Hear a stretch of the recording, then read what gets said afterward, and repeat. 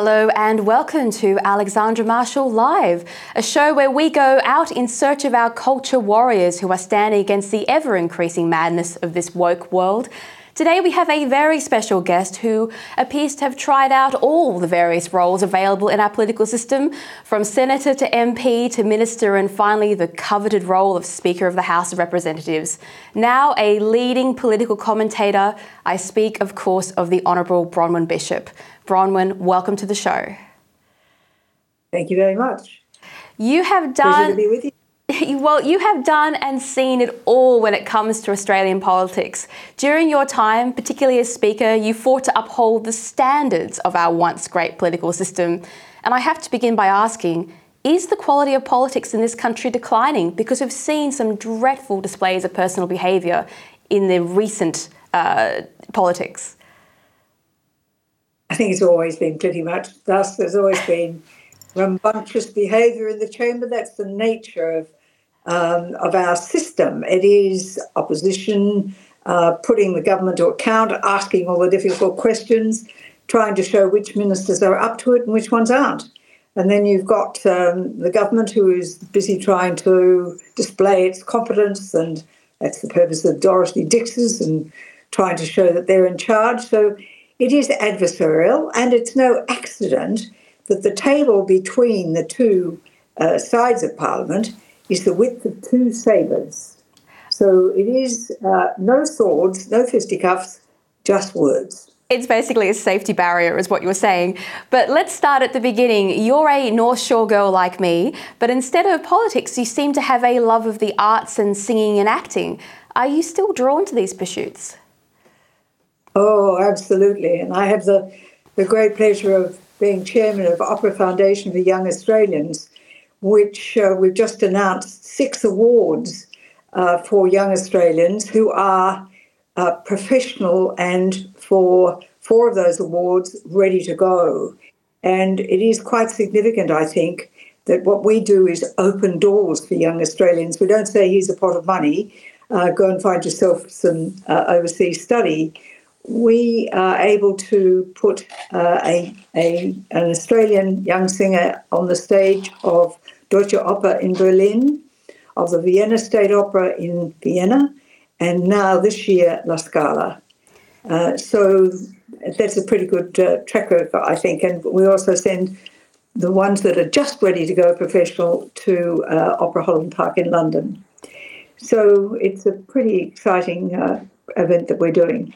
Do you ever find it a bit disappointing that the left have taken such control of the arts? Because I know of a lot of conservatives or even just non-political people who find themselves being pushed out of the arts industry, even though they might love drawing and painting or they might want to get into theatre, but they just seem to... It's quite adversarial now if you're trying to grow up in the arts community. Well, the arts community is always a bit like that. My mother was an opera singer, so I guess I'm familiar with the world, but was brought up with the world of the arts. And I have to mention the other thing that I'm very much involved in is Friends of the Sydney International Piano Competition. And that competition kicks off on the 5th of July at the Conservatorium until we move to the Opera House with the Sydney Symphony Orchestra for the 6 finalists, which will be very exciting indeed. And these are 32 young people from around the world who've been judged by our adjudicators to be the best 32 on offer. So this is very exciting too. But there is this strange thing with the Australia Council where they will not in any way support arts endeavours where competition is involved, because they say it's bad for the psyche of the artist, and yet they have to compete against each other every day of their lives to get a performance engagement and basically to put a bottom on a seat. So both the organisations I've talked to you about receive no government funding at all. Well, it was early on that you caught the political bug, Bronwyn. You became involved with the Young Liberals, and from there you made your way into the party, rising through the branch ranks very quickly. What was it about politics that stole you away from the arts and seduced you into this new game? Well, studying history, because history taught me that there were individuals could make a big difference in what happened. And but you could have a strong, powerful leader that was a strong, powerful leader for evil, or a strong, powerful leader that was for good. And I saw that Hitler was a strong, powerful leader for evil. Churchill was a strong, powerful leader for good. And I decided I wanted to have a say in what happened to my country. So I decided when I was still at school that that's what I wanted to do. And then I decided to do law because I thought if I was going to make the laws of the land or have a say in it, it might be a good idea to understand them. So that's what I did too. And I still have a current practicing certificate as a solicitor. Well, I can't help but notice that we seem to be not so much the baby boomer generation, but Gen Z and Gen Y, and certainly the next generation coming up. There seems to be this idea of let the government make decisions for them. They enjoy the idea of not having the responsibility of making choices. Is that a worrying trend that you're seeing coming up, where there's more onus on politicians to make all the decisions and less pushback from the public? Well, that's the old debate between collectivism and individualism. And what I believe in, and believe in passionately, is free enterprise and individualism. And when you go the collective route, which is where the government is making all the decisions, and they make it for the collective, the individual can be sacrificed to the collective. But with individualism, you have the need for individuals to, in fact, ensure that what they're doing is to ensure that every individual gets the opportunity to reach their maximum potential. And that means everybody. It means people with disabilities. It means people with disadvantage, because that way you have a cohesive society where anybody can shine and the opportunity is there for you to succeed. The collective will always suppress the individual and thereby suppress the community in which we live. So yes, it worries me very much. That's what socialism is, collectivism. You know, a lot of kids running around today love socialism. They make no joke about it, although they would never live under socialism, but they do idolise it. But I came across a really curious detail when looking through this interview, and it said that you were on a TV program called Divorce Court in the 1960s. Bronwyn, what was that like, being on TV in the 60s? Well, it was black and white for starters, but it was quite amusing. My next door neighbour was acting for a production company that was going to make this series. And I was asked by him, would I make the pilot? And in those days, there was no advertising allowed for lawyers at all. And at that stage, I was still an article clerk. So I had to get an undertaking that my name could not be mentioned. But anyway, I made the pilot. And then I was asked, would I like to be on the show? So I said, well, yes, I would. But still, you couldn't mention who I was, my name. And so I did. I made the first series. And then I pointed out to the producers that I was getting a bit pregnant to be Miss Baker anymore. So I then had Angela, and then I came back after that and made some more. So, but it showed for about 5 years. I think Angela was old enough to see it in black and white before it finally disappeared from the screen. That's rather excellent. Oh, and look, you know, when 1987 rolled around, you were elected as Senator of New South Wales, where you were quickly made a name for yourself in fierce and I hear rather scary debates. What was that the lawyer in you coming out, where you loved this dramatic combat of ideas, or is it the theatrics that you enjoyed? No, I'm a pretty good cross-examiner. I guess that's the bottom line. And it is in estimates that perhaps I like to think I made a big contribution, because when I was told that I had to join an estimates committee, I said, well, what is that? And they said, oh, will you take a look at the budget right across all portfolios and ask questions? I said, oh, okay. So I went along to the first one. And I saw people with lists of questions they were going to ask, and public servants who were going to answer them, and the minister was on duty. And at the end of all that, nobody really seemed to pay much attention to what the answers to the questions were. They just wanted to ask their questions. So out came a report that said we came, we sat, we went. And I thought, well, this is a bit pointless. This could be much more incisive. And so I went to the clerk of the Senate and asked what I could do. And he said, well, I said, can I write my own report? He said, well, yes, you can. And I said, can we go into these matters in depth? And he said, well, yes, you can. I said, well, thank you very much. So we went off and did a lot of work and came back. And, of course, what we did do was a lot of cross-examination and find a lot of things which were wrong and needed to be rectified. And I guess there were two that were pretty important. And in addition to being on those estimates committees, I was also on the Public Accounts Committee. So I could kind of cross-reference things. And I found perhaps two of the most significant ones were the Midford Paramount case, which originally came up in estimates when I discovered a report where an Australian manufacturing warehouse had been raided by customs and subsequently people were prosecuted. This was a firm that was based in Wollongong, where basically pajamas and shirts and things were made. But basically the firm was destroyed and I couldn't get to the bottom of what was happening. So I pursued that matter across two parliaments.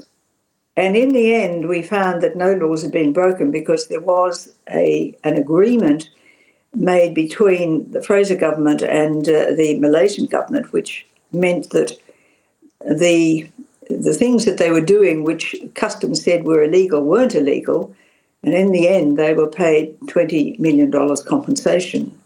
Wow. The second one, of course, was the tax office, where in the end, the tax commissioner had to resign. So that can show you the power of those committees if they're used properly and if you do your homework and you're really looking at the issues in depth.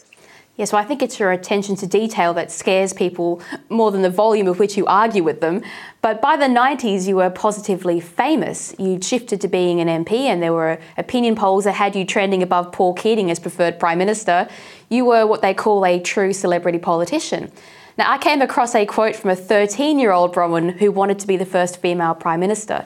Did you ever look at the role of Prime Minister more seriously as your career went on? Well, yes, it was very serious in the period through the early 90s where the opinion polls did show that I was the preferred person over the sitting Prime Minister and the leader of the opposition to be Prime Minister. And I had an enormous amount of support. And that's part of the reason, I guess, I transferred from the Senate to the House. Although John Gorton, of course, was Prime Minister while he was in the Senate, but he then transferred to the House. But it was an exciting time where people were listening to new ideas. They wanted new ideas, and I talked a lot about free enterprise. I talked a lot about the sort of changes I wanted to see. And to be blunt, it came pretty close to me becoming Prime Minister. In fact, I think I had a couple of front pages one on the Bulletin, one on the colour magazine of the Australian, saying that I would possibly be the first woman Prime Minister. And also it was interesting when I made that program about women in politics for the ABC that went to air, I think it was last year. They showed me a focus group, which I had never seen before. And the focus group showed that they all expected that I would be the Prime Minister. And I was just amazed at that, that I'd never seen it before or known it was there. So it was a very exciting time. But I went on to become the member for Mackellar and was there for 22 years. And in various roles as minister, as committee chair, as speaker. And I can just say it was a great honour to serve. and to be able to use the voice that I had wanted to have to inject my thoughts and my ideas and my wishes to see the best for Australia, a nation of which I'm hugely proud. I think we are the best country in the world without any doubt at all. And and then to go on and still be able to make commentary, I think I've been very privileged in that regard. Well, it's a great shame you didn't get to be Prime Minister, not because you would have been the first female Prime Minister, but because of your skill at leading the country. I think we missed out on that one. But you did get to have your portrait hung because, of course, you were Speaker of the House. What was that like? Was it kind of cool to have your portrait? Well, it's part of the tradition of the Parliament. The Speaker of the House and the President of the Senate and Prime Ministers and Governors General are the people who have their portraits hung or painted and hung. And it's an interesting process to go through. First of all, it has to be painted in a much smaller picture and put to a committee to see whether or not the committee of parliamentarians agree to its being accepted, and then it is painted and then ultimately hung. So, yes, it was an engaging process, and I just felt, again, the sense of privilege of being able to hold that office, and some of the things I did with it by setting up a system whereby we took the Parliament to schools. We'd take a mace, we'd take a dispatch box, we'd take some gowns, and we would go into the school having decided which school we'd go with, and they had picked a topic, and that would become the subject of a bill, and then we'd take it through the processes and they would debate it. So that was a terrific thing to start, and I'm very pleased to say that the current Speaker is continuing that program, which I think is very important. And also there's a big international role where you represent the country at places like the International Parliamentary Union and other places where you're invited to go as Speaker. Well, you're probably partly to blame for me being in politics, because it was watching you as Speaker that I thought, oh yeah, this is something that I should get involved with because it looks like it's interesting. You became a Speaker in 2013, and I have to say that many people before you occupied this role, and their manner was incurably dull. You didn't really hear about it in the press in the evening. A lot of people were paying attention, and I think your political celebrity status kind of helped to capture the public interest in politics, and that is a good thing. Now, if anything, your greatest gift was the way you schooled the political class and their poor behaviour, and this culminated in your use of Order 94A, and we have a quick clip of that to play now for our audience. Member for Greenway is warned. For Melbourne, and I've said it any number of times The in member Victoria. for Greenway will leave under 94A. The members for Batman, Corio will leave under 94A. There'll be silence. The member for Hotham will leave under 94A. The member will resume his seat and leave under 94A. The Prime Minister has the call. Is the Leader, Manager of Opposition Business, anxious to join the member for Hunter? No, I'm not. But if I've got the call, I'll take a point of order. Indeed. How is the member for Hunter meant to resume his seat and leave the room? He can do it sequentially. It's quite clever. The member will resume. Can't see who's yelling for your back. Was that the member for Melbourne Ports? Well, in that case, you may leave under 94A. The member for Shorten will leave under 94A. The member will resume a seat, and indeed, having sat down, she too will leave under 94A, sequentially. The member for Moreton will leave under 94A. At risk of adding to the total, I should note that 18 people in one question time is an all-time record since Federation.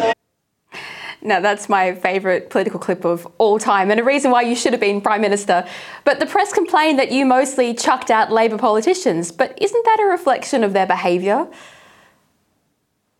There was a deliberate campaign to disrupt. And the role of the Speaker is to make sure that members can be heard. and therefore, if there's disruption, those causing the disruption have to leave. It was interesting. It was we of course had all those complaints about the sign about Julia Gillard being and the signs about a witch, and yet in the speech that followed my election to the Parliament, the now manager of government business, the leader of government business, made a speech in which he called me a witch, i.e. the witch out of Harry Potter. And there was a deliberate campaign to disrupt. And so we can't have that sort of disruption. And so those who did disrupt had to leave. And on that day, it was particularly raucous. But it was quite amusing. There was one member who liked to get thrown out early on a Thursday because it meant he could get the early plane back to Adelaide. Oh, he must have been so sad about being thrown out on that occasion. But is that one of your most memorable days as Speaker, or were there other favourite moments that you can recall that were particularly great? I suppose in terms of ceremony in the chamber, during my period, we did have visits from the British Prime Minister. We had Prime Minister Abe from Japan. We had President Xi from China. And I guess they were really very significant visits because of the nature of our relationship with those countries. And that was during the period just after a free trade agreement had been signed with China that President Xi came. And there was great expectation that a more liberal economic China would lead to more freedom, personal freedom in China. But of course, that was not to be the case, and we've all seen what has happened since.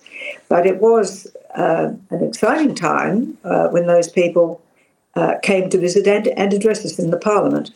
And I subsequently met with Prime Minister Abe in Tokyo, and he wanted to talk particularly to me about the fact that in Japan, they needed women to come into the workforce doing important, proper work, not making tea, or perhaps that's an unfortunate way to express it, but to be regarded as the equal of men in the workforce, and the fact that they were having this declining birth rate. And so we discussed these issues at great length, and he was very concerned about these issues. Well, I've shared the odd political TV panel with you. Actually, you were my first panel that I ever had with Gary Hargrave.